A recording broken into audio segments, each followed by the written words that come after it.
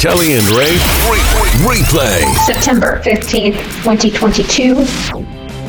And right now it's Ray and the executive director of the Wayne County Health Department and frequent contributor, Christine Stinson. Good morning, Christine. Good morning. How are you doing? Well, I've missed hearing your voice, but, other than that, I'm okay, happy and healthy, which I have to imagine, especially in your line of work, is good news.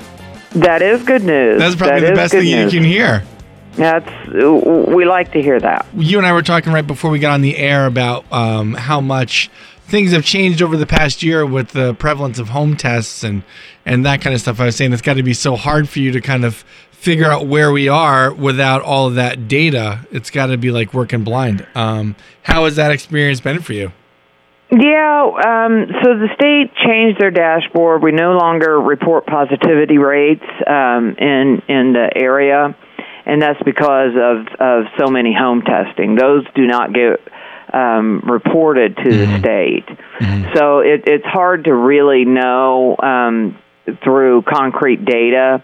But we do know that COVID is in the area and still transmitting. Mm-hmm. We follow the hospital's dashboard. That's one of our key indicator of where we are. And their last report, they have 8 people with confirmed COVID positive, but none of them are in ICU, and none of them are on ventilators. Yeah.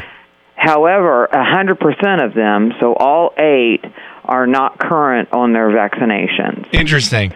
Some of them had the primary series, but never got the boosters. Okay, that's interesting. So it's important that you stay current and stay fully vaccinated against COVID-19. Well, Christine, you could be a radio pro because that segues nicely into the thing that I wanted to ask you about next, which is the boosters that are out are new. Are they new versions of boosters? They are. So all boosters will now be the bivalent booster. Okay. And that kind of incorporates the Omicron variations of COVID-19 that are currently circulating. Yeah, and we're kind of getting into a little bit like the territory that you get with flu shots, in so much as people try to predict what it is that they think will be the most prevalent strain of this disease, and they try to make sure that you have protection against that version of the disease. Is that what's happening with the COVID booster now? Yep, that's exactly what's happened. It does contain the original, and then it contains 2 strains of the Omicron. Okay. So you only have to be 2 months after your last dose. So if you've taken the primary series, so long as you're 2 months past that, you're eligible to get the bivalent booster. Okay. Or if you've had your boosters and you're 2 months past your last booster, you'll get the bivalent booster. Is that something I can do at the health department? Yes, you can make an appointment. Mm-hmm. You can go to rshot.in.gov and make an appointment. Okay. Or if that's not convenient for you, we do walk-ins every day from 9 to 4. Okay.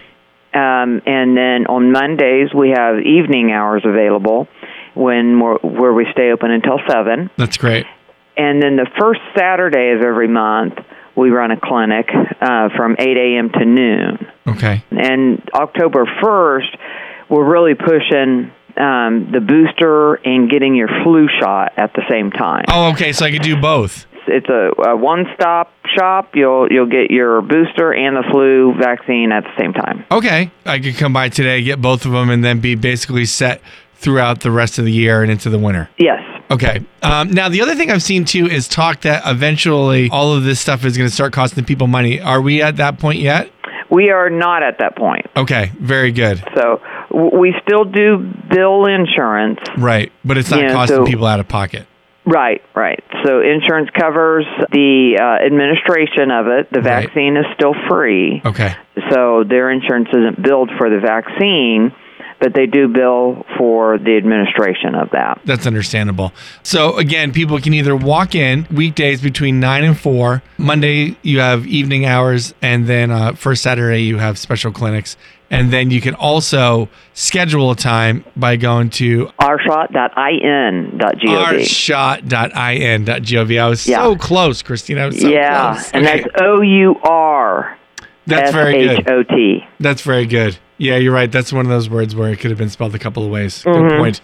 Christine, thank you so much for calling and making time. Yeah, and then if any larger business would like us to come and do a clinic for your employees, they can call us, and we have staff that is going out on site to some of our larger businesses and running clinics directly to them. So That's they can awesome. just call the health department and schedule us to come to them. Yeah, the more convenient you can make it, the better, which I appreciate you doing that. Absolutely. Christine Stinson, Executive Director of the Wayne County Health Department. Thank you so much, buddy. I appreciate it. Always good to talk to you.